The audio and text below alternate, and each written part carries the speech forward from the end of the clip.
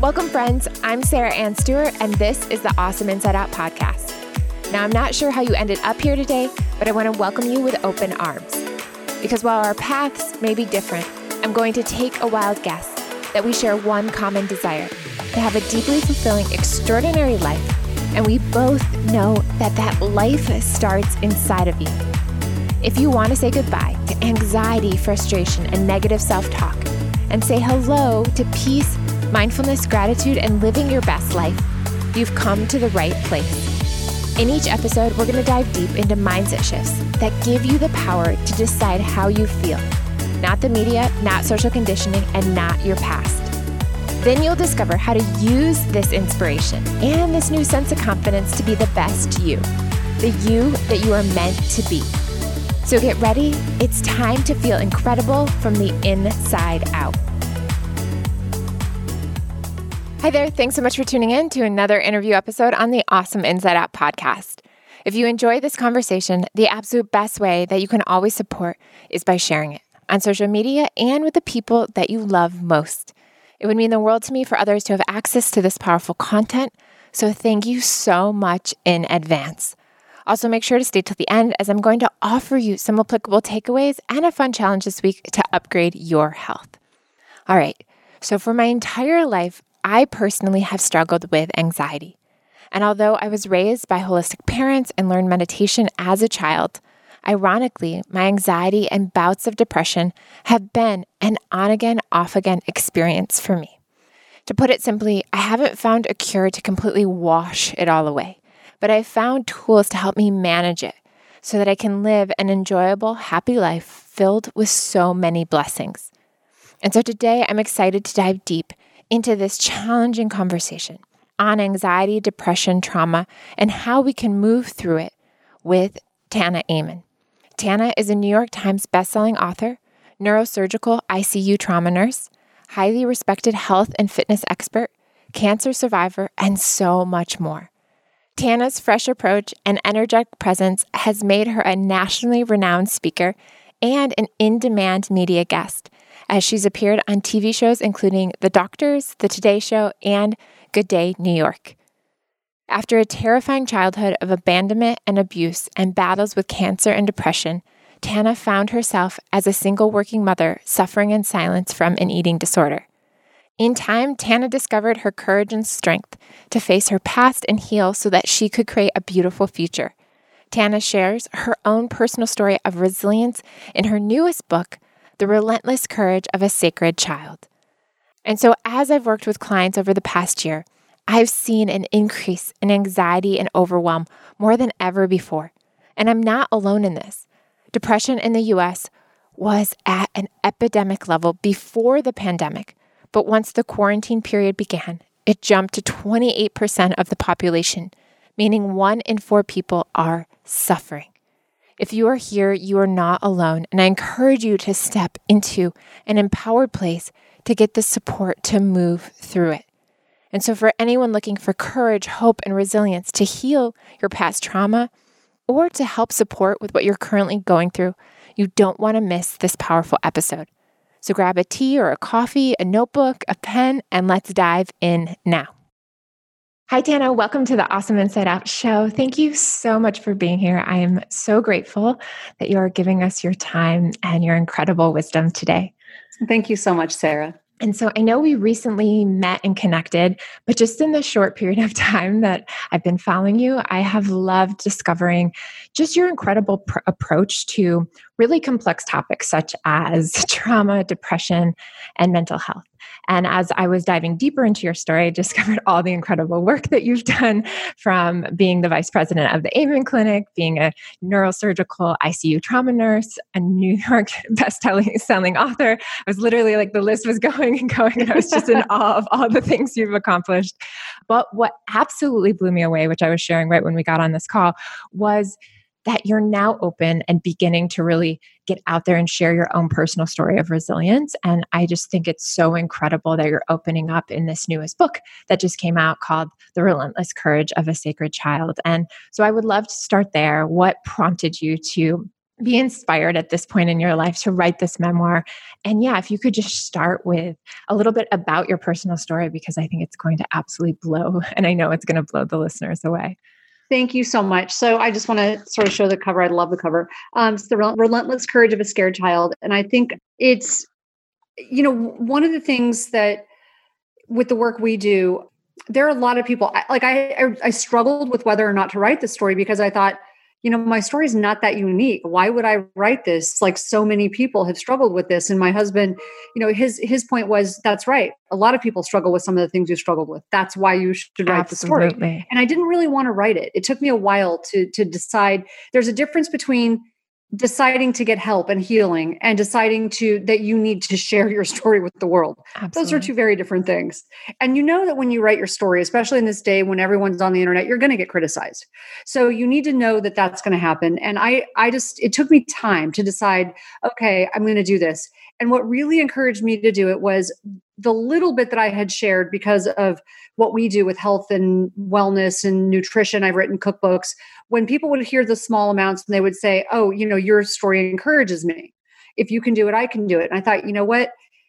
Maybe it's worth being vulnerable. Maybe it's worth me sharing some of the deeper things because people don't really know the hard stuff yet. Absolutely. And if they did, would that encourage them more? Would they not feel so alone? And so that's really when I decided to write it.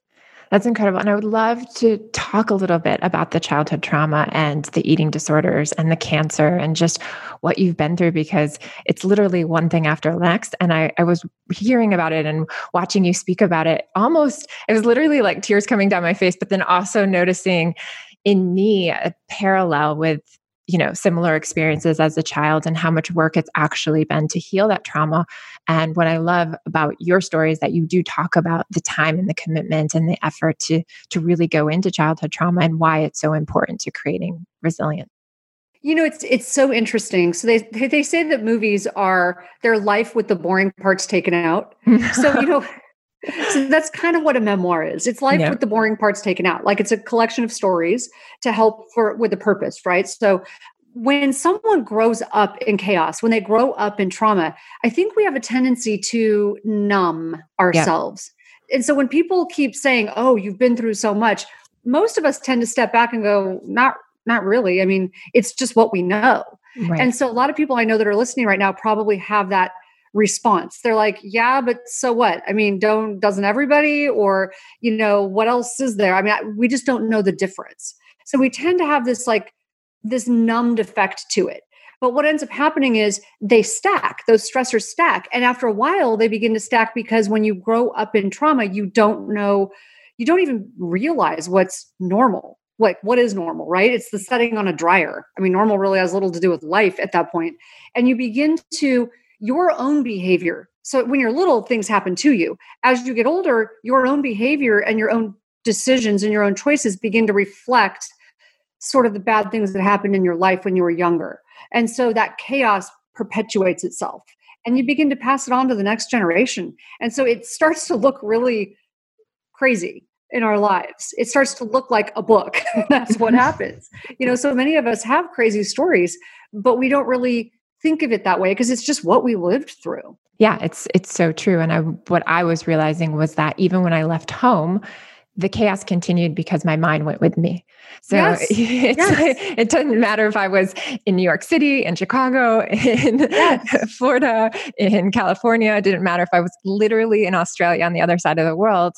There was this energy of chaos that I kept attracting and kept bringing into my life. And until I went and did the internal work and had the courage to confront the truth of what had happened and say, I no longer want to live in this experience anymore, was I able to start shifting things pretty slowly. And I always tell people it wasn't an overnight thing where all of a sudden I was manifesting this life that a lot of people are seeing on Instagram. I was like, it was many, many years, pretty much a decade in the works. And yet I'm still doing that internal work now. So I think of it like exercise. You don't go work out and get in shape. Mm-hmm. Like you have to do it daily. Mm-hmm. Just like forgiveness is a daily exercise. It's not like a feeling. It's not something you like, oh, I don't feel forgiving, therefore I'm not going to forget. No, it's something you practice. You practice it daily. Yes. It's you don't feel like it. You exercise when you don't feel like it.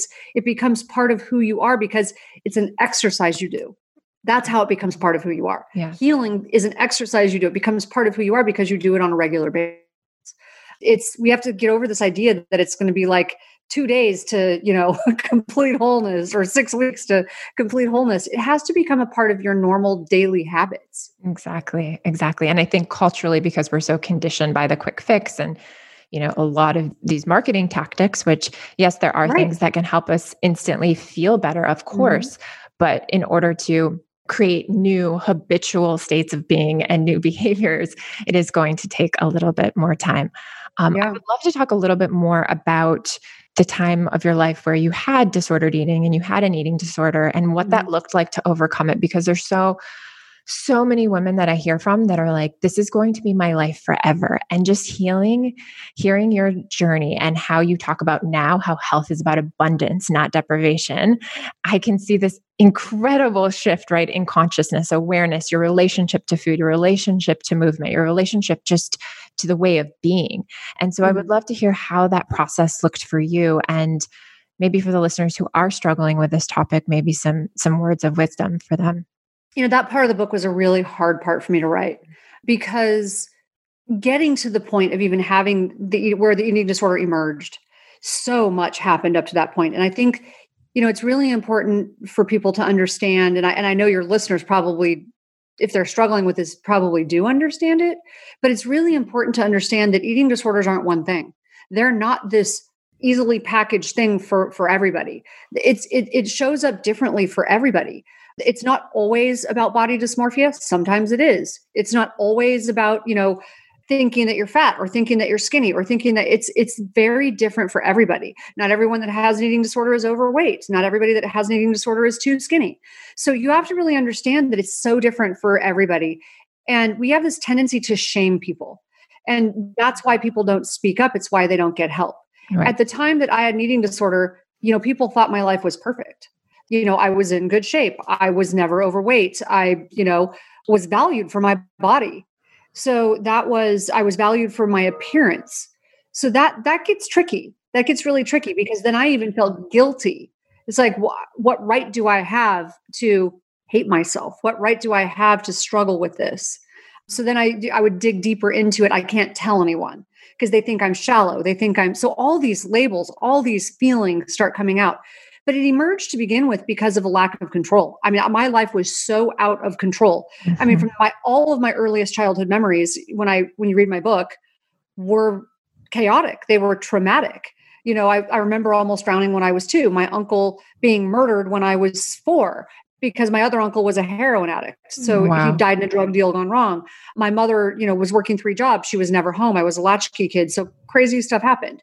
There was sexual trauma, my stepdad climbing in bed with me. So there was I never felt like I could get stability. I never felt like things were predictable or safe. There was never safety. And I think the eating disorder emerged because of that. It was like I was just scrambling for some sort of control. And I felt this, it was almost like an anxiety. It was like a pressure relief, like this release. And that's how my eating disorder emerged. And I figured out how to control it with exercise, which, was better probably for my body to some degree, but it was just another form of purging. So I would over-exercise. It was another form of purging. I put a Band-Aid over a bullet hole and just dealt with that for years. But then about every 8 to 10 years or so, it would pop up again. Whenever my life was out of control and my coping mechanism, which was exercise, extreme exercise, whenever that was sort of taken from me. So it emerged again. So it emerged in my teens. And then in my 20s, when I was diagnosed with thyroid cancer and I got really sick and sunk into a wicked depression, it emerged again. Wow. And so, because now I couldn't exercise. And so that it emerged again. I'd get it back under control. I'd start exercising again. Life would get back on track. Something crazy would happen. I went through a really terrible divorce and it came back again. And I thought, this is crazy. This is a childhood disorder. This shouldn't happen. This doesn't happen to adults who, by the way, were very successful. I was successful by all intents and purposes if you looked at my life again. So I sort of covered my flaws, if you will, with perfectionism. If I accomplish enough, if I'm fit enough, if I'm, whatever the labels were, just stack them. And I thought, if I do all of these things well enough, people won't see how messed up I am. And then it would just emerge out of nowhere. and just catch me by surprise, because I never really took the time to heal. I just kept putting Band-Aids on. I'm so thankful you shared that, because that was so much of my life. And that's been so much of my life. And I've noticed, even with my eating disorder, when I went to get my implants out, my breast implants out, I had to do this whole healing process, because I started to go down that road again, where I was like the whole disconnect from my body and being unhappy with my body and hating my body. Like those feelings started to emerge again. And then going through IVF and like not being able to work out and, having your body completely transform, started to emerge again. The difference was that now I had the tools, and I had the tools. Yeah. And that's the difference is that, things might come back and feelings might come back and stories may come back and your beliefs cycles may come back. And yet if you have the tools and you continue to do the work every time, and you take that time, like you said, to heal the root of it, then going throughout your life moving forward, then I truly believe that you're managing it much differently, which I think is so beautiful. You said something really important. And this is one thing when I'm coaching people, I'm talking to people, it's like, are you praying for life to be easy, or are you praying for the skill to be able to handle adversity? Mm-hmm. And that's the really important thing, especially if you've struggled with chaos as a child, trauma as a child, eating disorders, whatever it is, depression. I mean, I was so depressed at one point, I just kept praying for God to let me die. There was no point. I was wasting oxygen on the planet. If you've been through those times like that, and eating disorders are long-term. They're not that's not going to be a short-term thing. But if you learn skill, then you learn something. If you have these tools, you now can handle the things as they come up in your life. You now have a way to manage when those struggles appear again, because they're going to appear. The difference is when I finally decided to get help, when I finally decided to suck up the shame, because there was so much shame around it. Mm-hmm. It's like, this can't be real. This can't be right. This is an adolescent disorder. I'm successful. I graduated top of my class. I'm fit. I've been valued for my body. I am this. I am that. I had all this list of reasons why I couldn't tell anyone. Could not tell anyone this awful thing about me. Which, by the way, I don't care if you're overweight, if you're underweight, it doesn't matter. You've got that list. Your list is just a little different than mine, but we all, really, there's no original thoughts. Our thoughts are sort of the same. They're messed up thoughts. So welcome to the club. But we go, and when I decided to go get help finally for the first time, it was like popping this boil. It's just this ugliness came out, all this shame, all this, just ugly stuff came out. And then there was just this relief. But there's a difference between being healed and being cured, like feeling whole and being cured. I know that there's not a cure for this, but there is wholeness. There is this sense of being healed, right? You can heal from a broken bone. Yep. But you had a broken bone, the scar is there. But the difference is you know what to do. Now I've got these tools. Yep. And so life is going to always throw you those curveballs. You just mentioned one, getting your implants taken out. Yep. So for me, it's menopause. I had a hysterectomy. My body does not look the same. It happened overnight. Your body doesn't look the same. And then now this hormonal shift, it's like my body doesn't look the same. But now the difference is I recognize the second I wake up and I'm like, the second my mind goes to look at you, your body doesn't look the same. It's like, and that's okay. That means what? What does that mean to you? Right. And then I will start to address what those thoughts and feelings mean to me, and I'll begin to turn it around. Absolutely. It's like, that's not my value. I'm much more than the sum of my accomplishments, than what my body looks like. And I'll begin to break it down, but you got to catch it fast. And having those tools will make it possible for you to deal with each of those curveballs as they come, because that's not going to change. Yep. You're going to get those curveballs all through life.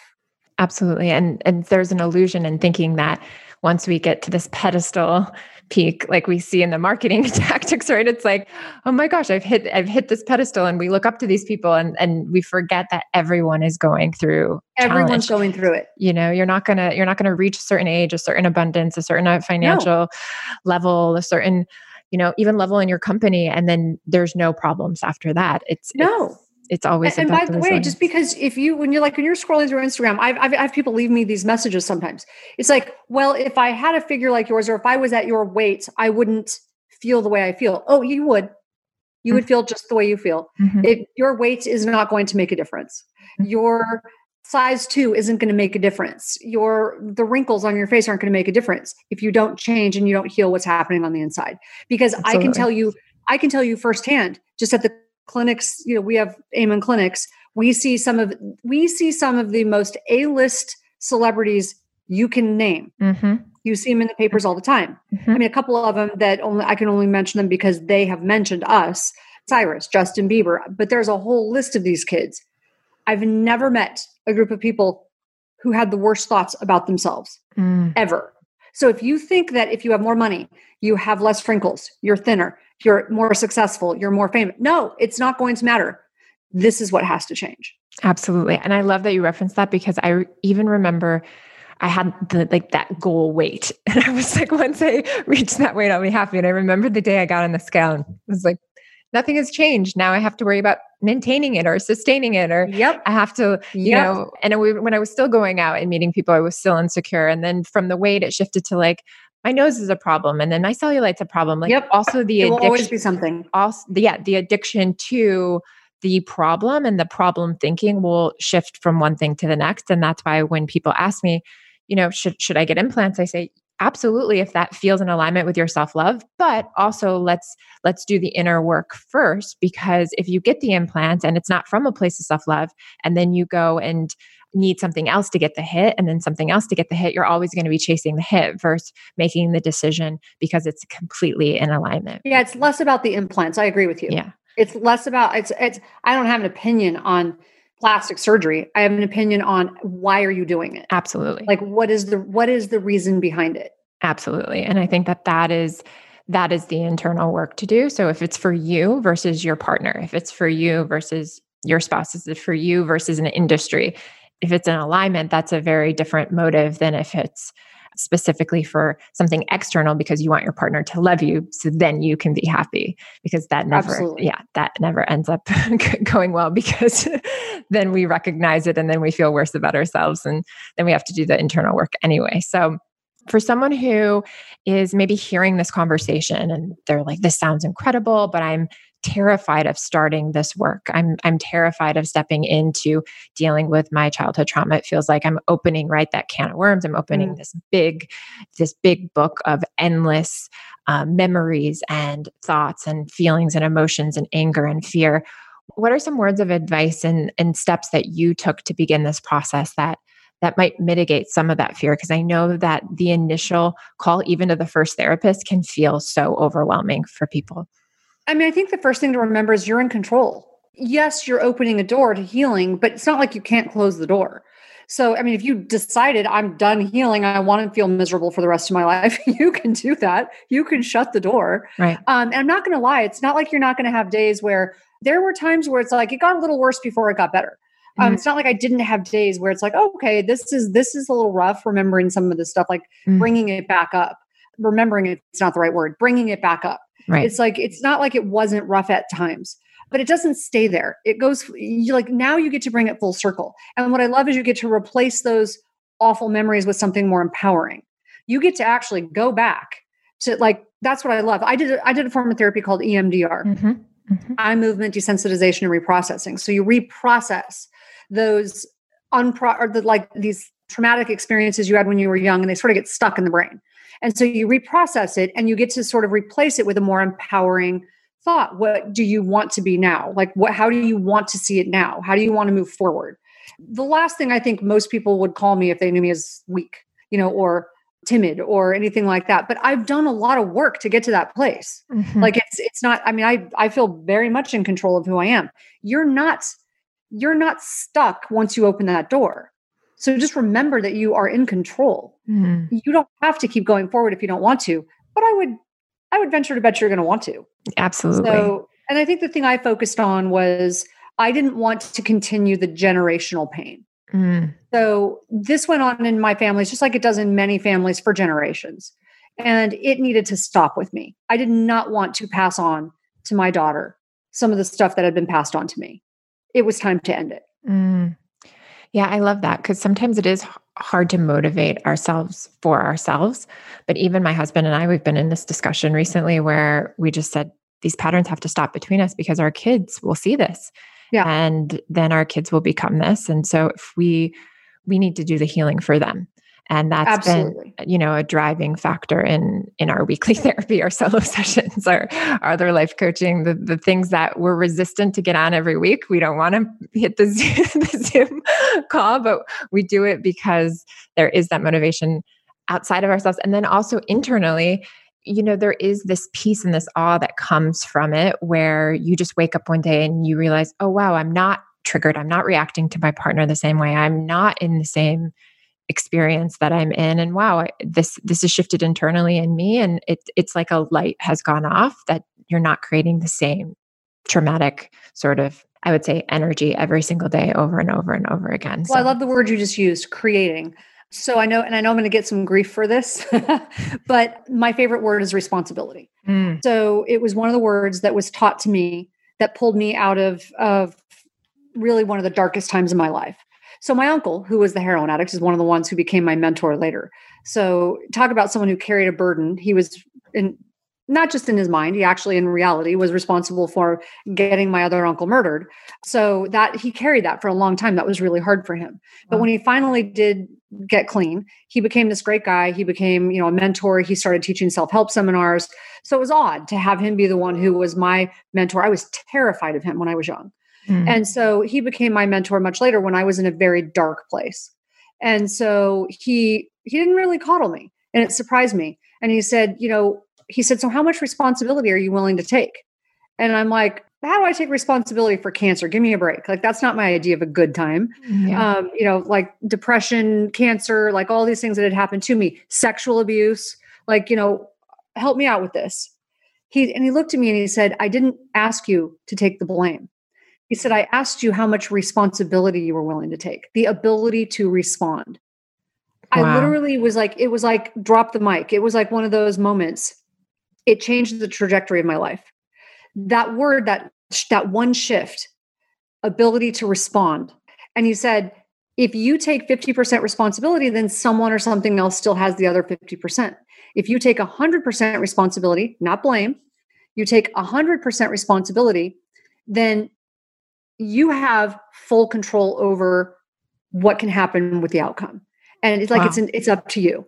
And I was just like, wow. And literally it was a switch moment for me. It really changed just about everything. And the rest of my life changed very quickly after that, I might add, because one of the hallmark signs of self-defeating behavior is blaming someone or something else for where your life is at. Bad things happen to most of us, but continuing to dwell and blame and not move forward and figure out an opportunity. So now the difference is, rather than my language being like, why did that happen to me? My language now will be, what is the opportunity in this? It happened. There's nothing I can do about that. Right. But what's the opportunity? It's just a shift in language. Absolutely. And what I love that you talk quite a bit about is, in that healing process, you create the resilience to move forward towards the next thing. I remember my father was very similar in that.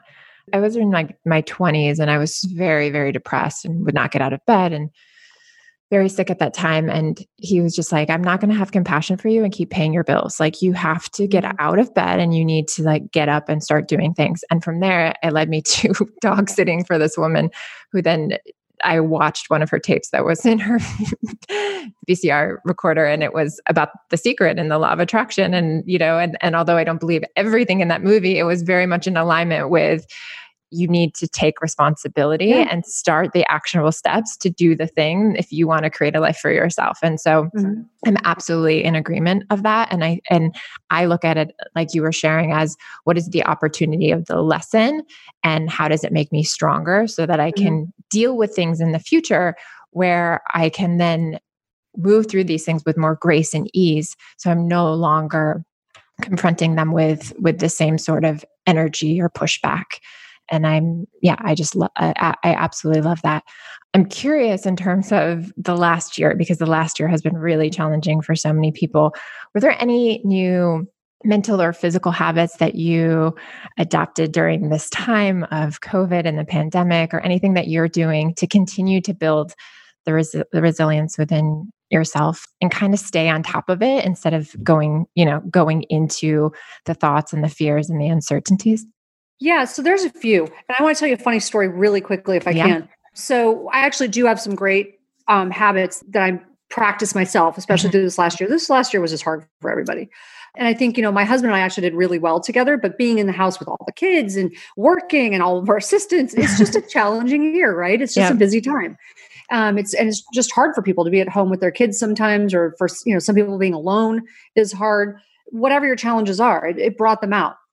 So when it first started, I was like on top of it. I'm like, I'm going to all my supplements. I'm working out. I'm going to work out more just because I want to keep my immune system boosted. And I'm doing all this stuff. And pretty soon I started to find myself it's like giving into what was happening around me. Right. I practice karate. I have a black belt in Taekwondo. That's and a second amazing. Black belt in Kempo. Yeah. So I love martial arts. I'm a pretty intense person, but I obviously wasn't practicing martial arts during this time. So pretty soon I'm watching Netflix and walking on my treadmill and, I'm still moving, but I'm not moving the same. It's not the same as punching big padded guys. Right. So it's a very different type of movement. And so I found myself just getting sort of blah, just not moving that much. And I have a friend who is a SWAT officer, and I'm talking to him one day and he's like, I was telling him, yeah, I just don't quite feel the same, this COVID thing, I'm just over it. And I made the mistake of saying I was a middle-aged mom. I go, maybe it's just because I'm a middle-aged mom. He's like, that is nonsense. He just didn't let me get away with it. He goes, that is nonsense. He goes, your problem is not that you're a middle-aged mom. It's that you're thinking like a middle-aged mom. You're talking like a middle-aged mom. He goes, your problem is you're adapting to your environment. And Absolutely. This was huge. This was just huge. He said, when you practice karate, you had to adapt to the intensity of the environment. Now you are adapting to fuzzy socks and Netflix. I was like, he's absolutely right. Totally. So one of the fastest ways to change this is one of my habits. Yeah. And I had it on my habit list, but I'd kind of gotten away from it. One of the fastest ways to change your mood is to change your physiology. Don't adapt to your environment. So I went outside and started, put my earbuds in, cranked up my rock music and took off for a run. No, if you move slow, you will feel slow. So you've got to change your physiology. That's one of them. So that's one of the habits. Another one is shut off the news. Absolutely. Shut off the news. Know what the headlines are. Do not listen to the, just the disaster mongering. And it does that for a reason. The news is designed to force you to focus on negativity because our brains are hardwired. Biologically, we're hardwired to pay attention to what is frightening, what is threatening. They know that. So turn off the news. Pray and meditate. That's a huge one. Praying and meditating. Studies actually show that when you pray and meditate, it changes your brain chemistry. It actually change every thought you have, changes your chemistry. And that's a really important one. And then there's positivity bias training. So in addition to shutting off the news and praying and meditating, actually focusing on, because we are hardwired to notice what's negative, but you can rewire your brain if you just ask yourself a simple question in the morning. Why is today going to be a great day? If you just start off with that, you can do your gratitude list, all that's great. But asking yourself, why is today going to be a great day? Your brain doesn't have a sense of humor. It's going to try to figure out, it's going to try and answer the question you ask it. Yep. Right? It's going to look for why today is going to be a great day. Absolutely. And those are just some simple habits. That's amazing. Get up and move with intensity. Move with purpose. Your physiology matters. Absolutely. And I love that you're referencing that our mind basically scans whatever it is that we're looking for, and it finds and what you tell it, the evidence, right, of exactly what you're searching for. And so if you're in that depressed state of the news, you're going to go on your Instagram and you're going to find more of that. If I tell you, how many blue cars did you see on the way here? You wouldn't have seen any, but from that, the rest of the day, you're going to notice blue cars. It's the way our brains work. You may not have seen any, but now you're going to notice them for the rest of the day. Absolutely.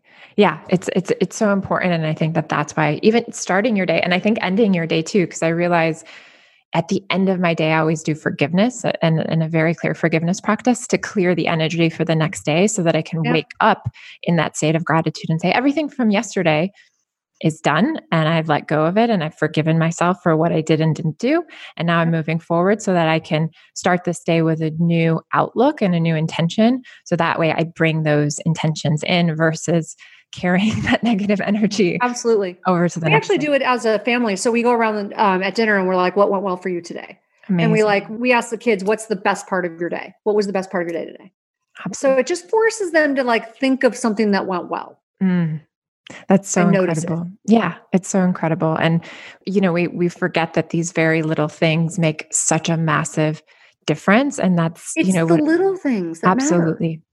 Absolutely. And that's what I really want the listeners to hear is that it doesn't have to always be these like sitting in therapy for hours and crying our eyes out and, for endless months on end. It can be these little habits that we adapt. And then all of a sudden our life looks very different while we're doing the internal work, of course, but it definitely doesn't have to be. Yeah, it's the time. I love that you said that because it's the times in between therapy. You can go to therapy once a week or even twice a week, but what are you doing for all the time in between? Mm-hmm. That's what really matters is like, what are you doing for all of those times in between? You got to be developing the daily habits. Absolutely. Right? Because I know people who spend their life in therapy and they don't make a change. They don't make a difference. Mm-hmm. I know people who will spend a few months in therapy and they're done because they've really optimized and maximized and changed their daily habits. Yeah.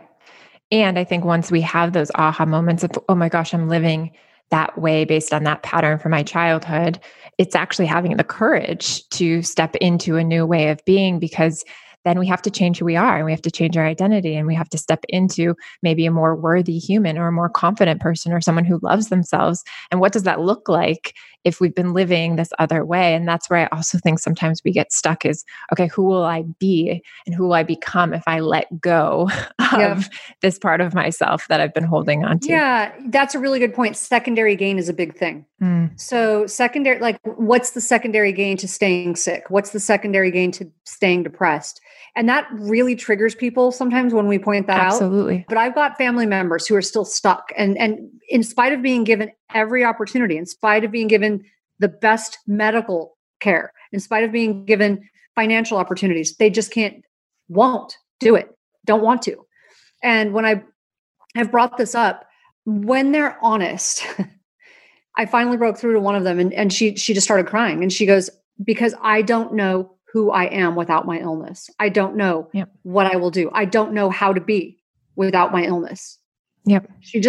At least that's honest. Yeah.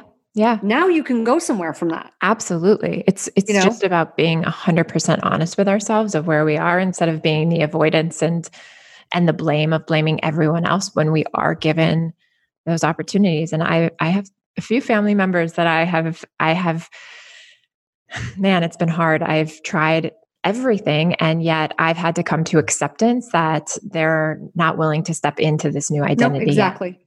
Sometimes the disease wins and there's not much you can do because people you can't drag people across the finish line. Mm-hmm. Behavior is complicated. It's easy to call people bad. It's harder to ask why. Mm-hmm. That's a lot about what the theme in my book is. There's a lot in there about, because, when you come from a chaotic and traumatic background, there's a lot of complicated family dynamics. Absolutely. And so there's a lot about forgiveness in there, but there's a lot about complicated behavior. And it's easy for us. For me, I called it boundaries for a long time. What it wasn't, it was disconnecting. It was disconnecting. Now I understand the difference between boundaries and disconnecting. There are some people that I do need to draw boundaries, and it's like, I love you and I will miss you because some of those boundaries need to be hard boundaries because they can't respect your boundaries. But there is a difference between just like, I'm never talking to you again. Mm-hmm. And, it's coming from a place of anger and hatred versus I do love you. I genuinely love you. And I really want you to do well, but you're not safe for me. You're not safe for my family. And the other piece to this, which I noticed in myself, was as I was breaking these generational curses and trauma and wounding and even, addiction and poverty and things like that, I noticed that I was scared of leaving them behind. And so as I was stepping into my own self-worth and self-love and self-confidence, there was this push and pull that I was feeling. It was almost like a tennis match in my head of like, okay, well, who will I be when I'm not connected to the family dynamics? And can I still be loved in that family dynamics if I'm living a very different way? And so that's been something I've also had to work through. And so if you're in that place where you may be listening and you're in a family dynamic and you're ready to break free of it, that absolutely does not mean that everyone has to come along with you. That's not your responsibility. You get to do it on your own time. Oh, see, and so you and I came from different places then, because my issue was, I was like, I can't deal with these crazy people. I'm done. I'm done with all this craziness. Not my monkey, not my circus. And if I'm going to get well, they need to go away. And so I disconnected. I was like, bye-bye, you need to go away. And so my challenge, the challenge for me, and it was my part of my healing process was how do I reconnect and still have healthy boundaries? How do I reconnect and still and allow myself to be vulnerable enough to be attached to some of these people, but with healthy boundaries? That for me was the challenge. And one of the big challenges for me, it's actually the biggest theme in my book was, sometimes I felt like God was calling me back. Like I knew I had to get reattached and involved with a couple of my family members for a big reason. Like, for example, my sister who was an addict, my nieces went into foster care. So I'm like, I know that God's calling me back to like do this thing. And I don't want to. I don't want to get involved with my sister. I know what I'm getting involved with. And I know a lot of people who don't want to get involved with family like that. But what about when God is like, I realized God was calling me back to do a couple of these things. Wow. And I realized after I did it, it's like, wow, it was more healing for me than it was for them. So the help was for them, but the healing was for me. And I almost robbed myself of those opportunities. Yeah. So that's so really beautiful. powerful thing. That's so beautiful. And I'm curious, in terms of writing your book, was the bringing up of the past, was there that process as well of rehealing and going through any of the old stories and having to get support around that and help as well? Some of it was hard. Yeah. Some of it was really hard.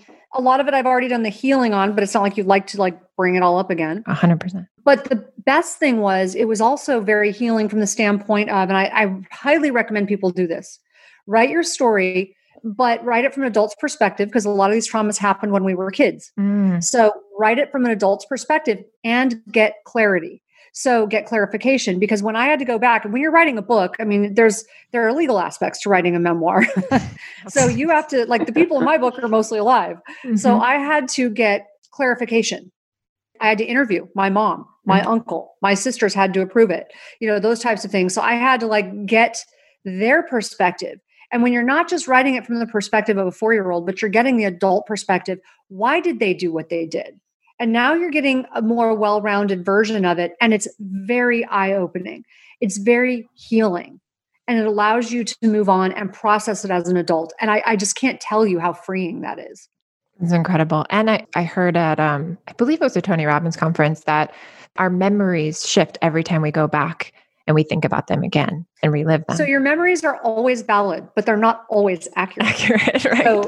Right. So that's what was so healing for me, because what was really fascinating to me is some of the stuff that I had memories of were much worse than I remembered them. But to hear the other person's perspective at least gave me clarity. It's like, oh, okay, that was terrible, but I at least understand why they did what they did. And some of them were not what I thought they were. Does that make sense? Like, It's like, as the 4-year-old, I remember, being left alone and being terrified and nobody was home and I was 2, right? That's what I was 2.5. But when you hear the whole story around it, it wasn't like they intentionally left me alone. So knowing all the details around it are important.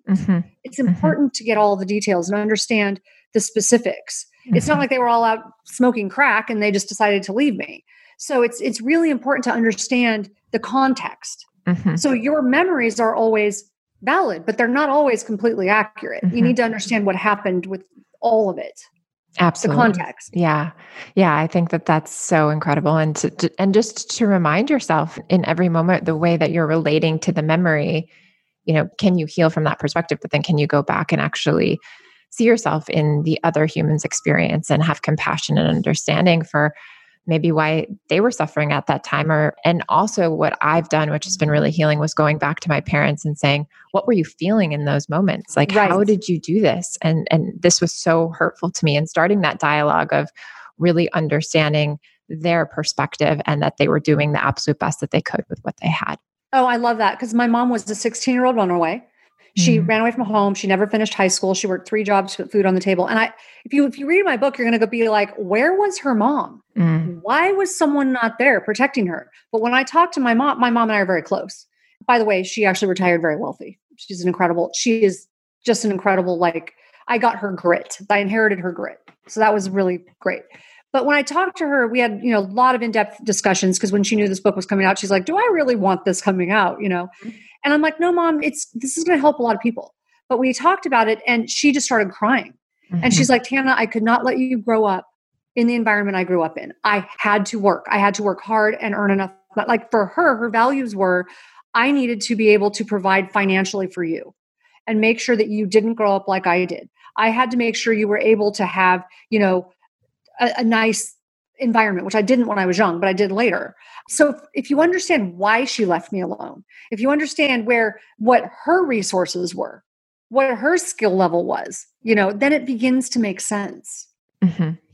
Yeah. And we can also understand that often the motive is from a place of love, but right. That's not the way that we interpret it. Or the motive might be from their lack of self-love or their lack of self-worth or their lack of skills, right? Or how they were raised and that they're really imprinted with a certain belief system, a way of being that then gets passed on to the way that they parent or the way that they raise us. And it's not a direct reflection of often even the love that they have for us. And that's what's become very apparent with my mom, who suffered from postpartum depression and fell victim of a system. And, for years I blamed myself for being born. And then when I look back and recognize the healing that can take place from our dialogue and understanding how she was really suffering from a medical system that didn't know how to support her, that's not her fault, nor was it mine. And so we've been able to do a lot of work and heal through that. But it takes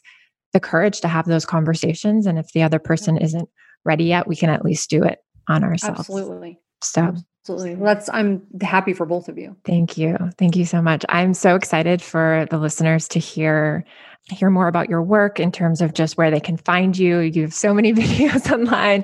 I'm so excited for them to get your book. You also have another New York Times bestseller. So I'm curious for all of those listening, where's the best place for people to find you? I know we're hitting I'm I could talk to you forever. And I know that you have to be done at 2:00. So I'm I'm going to close this up, but I'm so, so thankful for you. And thank you for being here. Thank you so much. Well, the book is actually anywhere that great books are sold. So Amazon is probably the easiest place at the moment. Yeah. Barnes and Noble or anywhere like that. TanaAmen.com is my website, but I'm on Instagram, Tana Amen. So people can follow. And we have a podcast, the Brain Warriors Way podcast. Amazing. So, yeah. Thank you again for being here. And I just trust that this is going to serve so many people. Oh, I appreciate it. All right. I'm so grateful that you are here with us till the end. Thanks for joining this conversation. And before you go, I just want to offer a few last thoughts. Just as Tana said today, setting aside some time for self-care rituals is an absolute must and a necessity for healing and brain health. Even if you're doing all the nutritional and supplementation protocols suggested by your medical practitioner, your body may not heal as quickly or as strongly if your mind is not in alignment with that state of healing. And so before you go, I'd love to share with you a Hawaiian healing practice and prayer called Ho'oponopono, and it means to make things right. The simple prayer or mantra is, I'm sorry, I love you, please forgive me, thank you. Again, it is, I'm sorry, I love you, please forgive me, thank you. And so by saying and feeling the energy behind these words, we take responsibility for ourselves and the world we create. By clearing ourselves with this love, forgiveness, and gratitude, we clear the experiences of the past, present, and future. And so these words, repeated with intention, create vibrations that break old patterns of fear and negativity. This prayer is personal and universal. When we get in touch with our deepest feelings of compassion, forgiveness, and gratitude for ourselves, there is great healing. We then have the capacity to love and to heal others. And so it is my hope that as you sit in silence, repeating this mantra to yourself and these kind words, all areas of your life will start to feel like they're being brought back into a state of peace and balance. And so I recommend after this podcast to sit quietly and say this prayer slowly over and over again for about 5 minutes.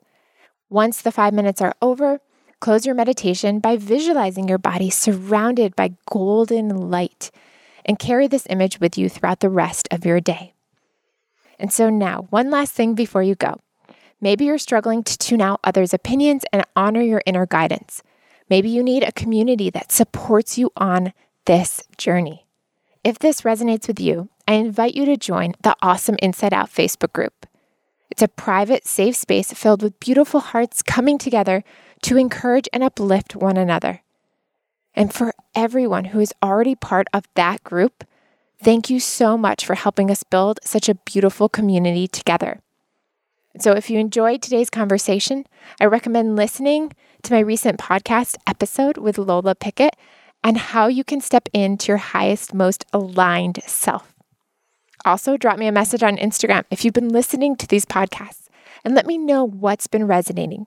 What do you want to hear more about? How can I support you? And of course, always make sure to tag me on the gram at Sarah Ann Stewart so that I can also retag you and celebrate your wins.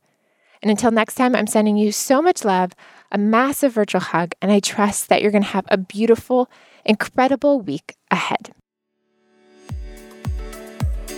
All right, that concludes this podcast. It is my honor to always share with you.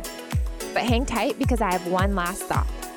You are here right now because you are ready. Because while many of us share the feeling of wanting more, not everyone is willing to do what it takes to get it. But you are here, you are ready. So this is your opportunity now to take what you just learned and implement it. Make a pact with yourself to put just one thing into action. Just one. Write it down, do it, and share it with me. And if you benefit from it, it would mean the world to me if you could please spread this movement and share it with one person who you know would also benefit. We are all in this together, so thank you for being here and part of this movement.